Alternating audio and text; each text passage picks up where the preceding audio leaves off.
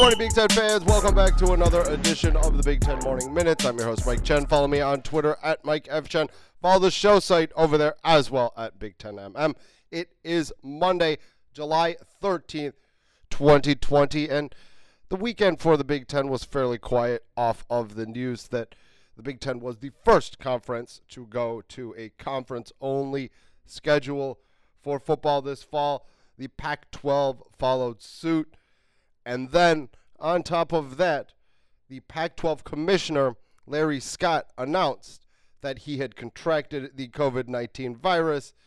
And although he isn't in a bad situation, he still contracted the virus, which once again compounds the fact that this is real. This is an issue.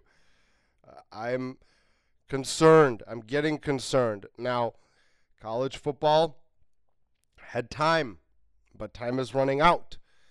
And that time running out is significant. However, with the decision to go to a conference-only schedule for a few teams, of course, right now only two conferences. I believe that the SEC was meeting this weekend, and they will release something today, I assume. That's my assumption. I'm not 100% sure on that one, but you can, you probably say that they're going to do something. The ACC with Notre Dame hanging in the balance there, they're going to have to do something. The Big 12, I'm sorry, that was my watch. The Big 12, they've talked about potentially adding in Notre Dame for a season. So there's a lot of wheels churning here in college football. Although it's not all in the Big Ten, there's still a lot going on, but it's still warranted to take a look at because it's significant. We're clearly losing a lot of marquee out-of-conference matchups. And that, I think, overall hurts the college football game. I get it. A regional schedule makes plenty of sense. It does. It hurts the smaller schools, the group of 5 schools. They rely a lot on those paydays from the Power 5 schools. Many of them have $1 million agreements to play those games, and that is a significant portion for their athletic budget. And that's unfortunate for those schools because they need that money. They're already most of those athletic budgets already operate in the red. So just knowing that, it's a little sketchy for the G5 schools. But I guess, if it's just a one-off and everything goes back to normal, we shall see. I have to expect that multiple schools are going to realize that they cannot continue running such large athletic departments, and they're going to cut sports. And that's a tough pill to swallow. It really is. But unfortunately, due to the situation, that is entirely possible. Stanford cut a bunch of sports last week. Stanford has won a lot of national championships in the Olympic sports. They are one of the best schools in the country at that. They pretty much win what's called the Champions Cup, which is accumulation of all sports and tabulated. They pretty much win that every year. And to find out that they're cutting a bunch of sports, I don't think they're going to win that much more often anymore. And it's sad because Stanford is looked at as kind of that ring bearer for it. And it's unfortunate. But, that's the current state of collegiate football, collegiate athletics, everything. And you're seeing a lot of other schools, come up with positive tests. This weekend, Indiana came out. Good news for them. 4 positive tests out of 299 samples last week. That's a win. That's a very low percentage of positive tests. But on the other side of things, you're looking at Maryland. 9 positive tests out of the 185 given last week on the 7th and 8th early last week on Saturday, the Terrapins decided to shut things down, joining the Buckeyes in halting voluntary workouts for the moment. Imagine if this happens when fall camp is going on for football. Imagine there's an outbreak. And then what happens? I have no idea. I mean, you have to look at it this way. The football teams are massive. 85 scholarship, 105 total. And that's not including staff members, support staff, etc., etc. Athletic trainers, whatever. It's a lot of people. A lot of people gathering in a small area. Typically, they're all up on each other. This is very worrisome. Who knows what Ohio State's plans are? They haven't released anything. I did not see anything over the weekend that said that they were going to resume activities, voluntary workouts this week. We shall see. I expect to hear something back from them today, some point in time, an announcement. But schools across the country are doing that. They are shutting voluntary workouts down. Another school in the ACC in North Carolina, they did that last week as well, same day that Ohio State did. They actually ended up doing it before the Buckeyes. So this is very concerning.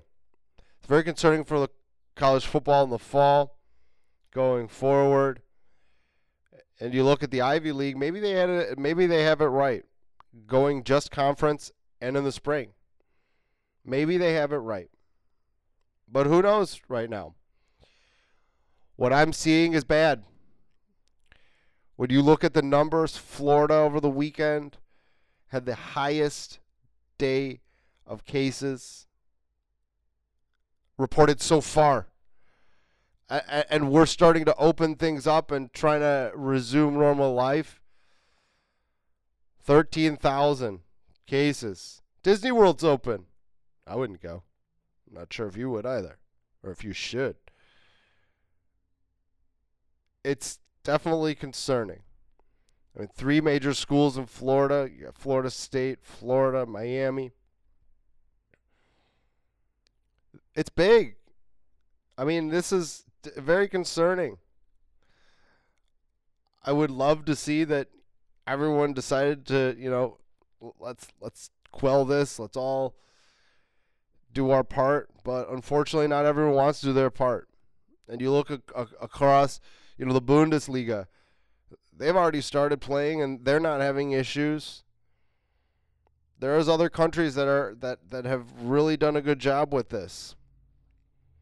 Unfortunately, we haven't done the greatest job, and we're in this position where we're looking at the NBA potentially starting this month, baseball starting at the end of the month, hockey starting on the 1st of August. My question is, how long do these leagues play until there's an outbreak and they have to shut things down again? Because that's the way it's trending. Although baseball's actually had some really good numbers, some good numbers. Their positivity test rate is very low. Michael Kopech from the White Sox opted out. Buster Posey opted out. Buster Posey and David Price are probably the 2 biggest names. You could throw Ian Desmond in there as well. But it's definitely concerning. It really is. But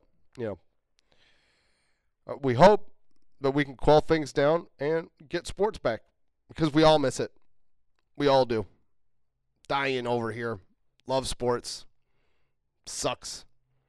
It's been a rough, 3 months, 4 months. We're on 4 months now since late March. It's been rough, boys and girls, but we're going to get through it. We'll figure it out, hopefully soon, and, start trending back to normalcy, hopefully.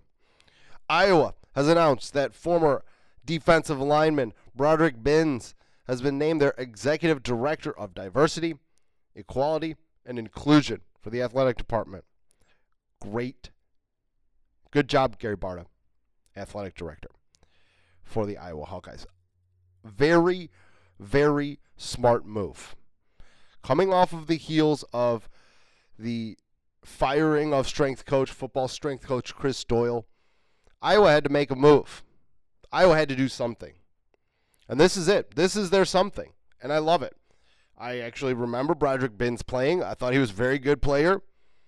Not a phenomenal player, but a good player.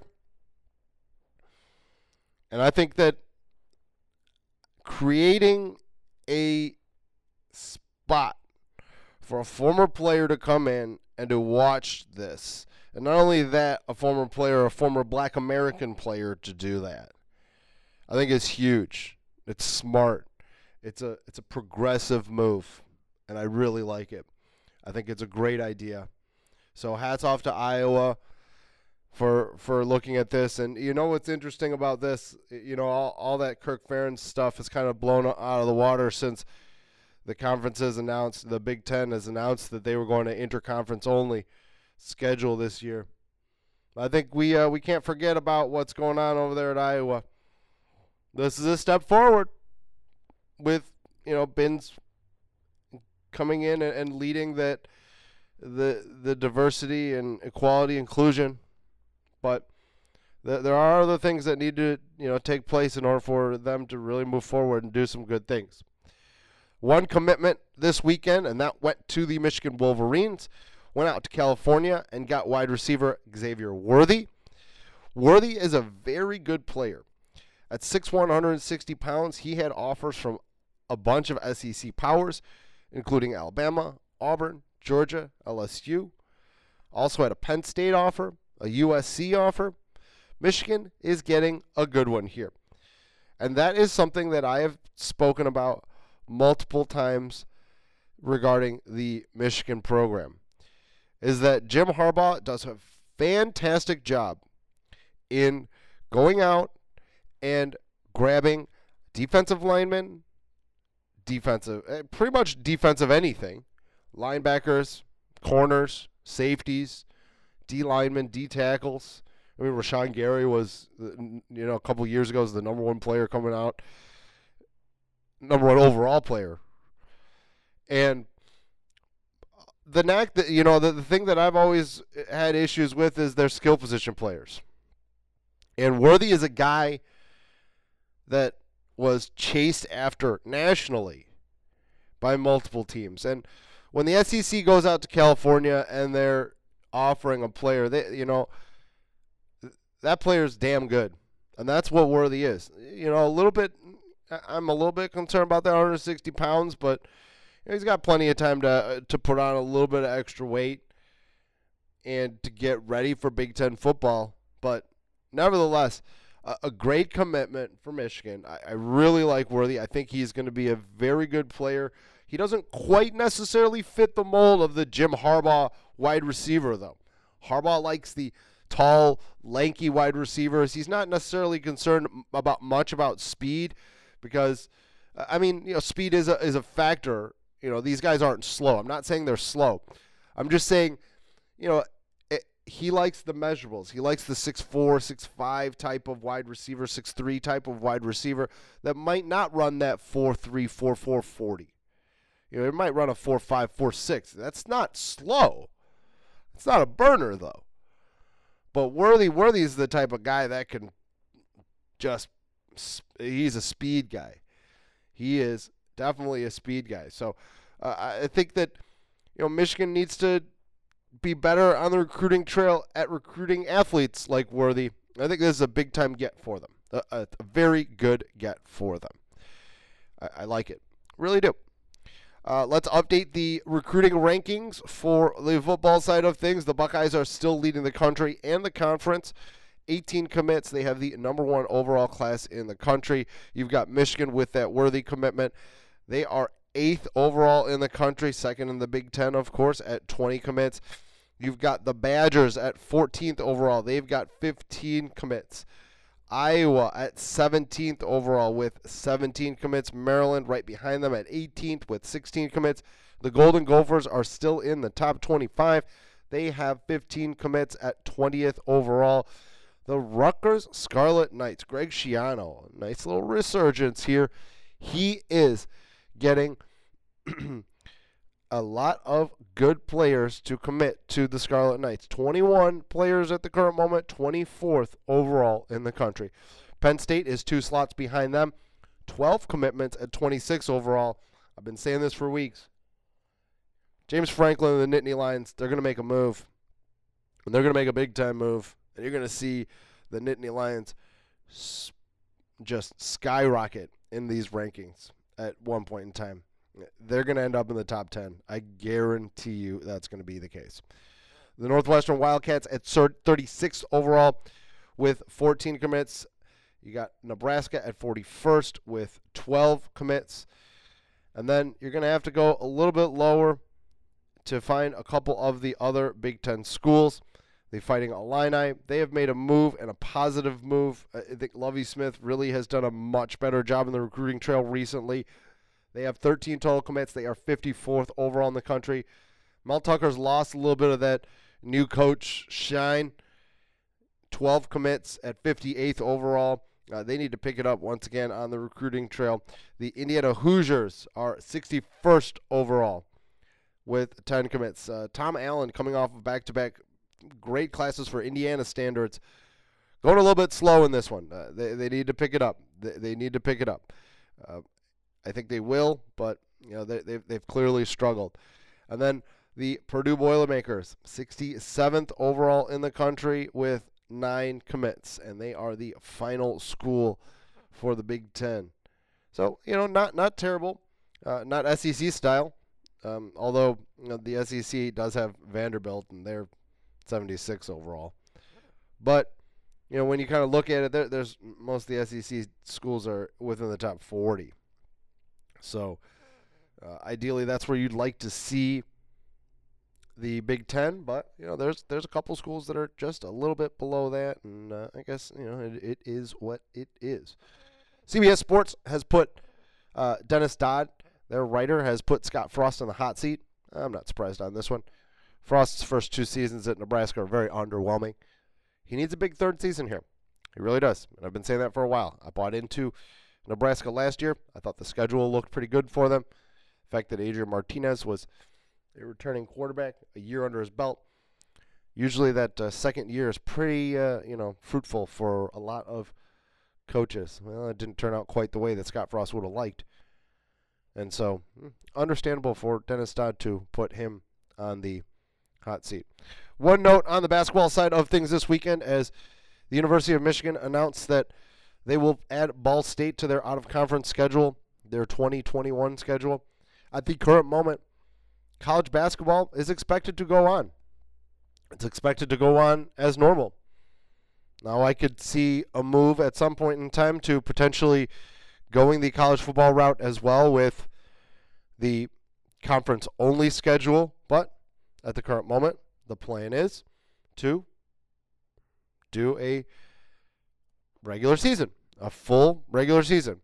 Now, this could clearly change going forward, and if I'm looking at it, if we're still having issues with the coronavirus, come October, right around when college basketball's about to start, October, November, potentially going to a conference-only schedule makes a ton of sense. And the reason being is because you can space out those games a little bit longer. In college basketball, typically they play 2 games, sometimes 3, sometimes 1 game a week. Well, they can get away with it if they're going to a conference-only schedule. Conferences would have to beef up their schedule a little bit, play closer to 30 games. But I think it's doable. I think that is doable. Smaller groups of teams, et cetera, et cetera. There's a lot of factors that make basketball a little bit more able to play. You look at, obviously, the TBT, the big tournament. That's going on right now. And, those players have been tested. A couple teams were forced out of the tournament due to COVID, positive tests. But they were able to get their tournament through and play the last week or so. So there's a possibility because of the smaller rosters in basketball. I think that it's potential, but who knows? We will see. It still remains to be seen. And that's going to do it for me this morning on your Big Ten Morning Minutes. I appreciate the listen. Go ahead and give me a follow on Twitter at Mike F. Chen. Follow the show site over there as well at Big Ten MM. Rate us, review us, and share us on all of your listening platforms. Have a great Monday, Big Ten fans. I will talk to you tomorrow morning.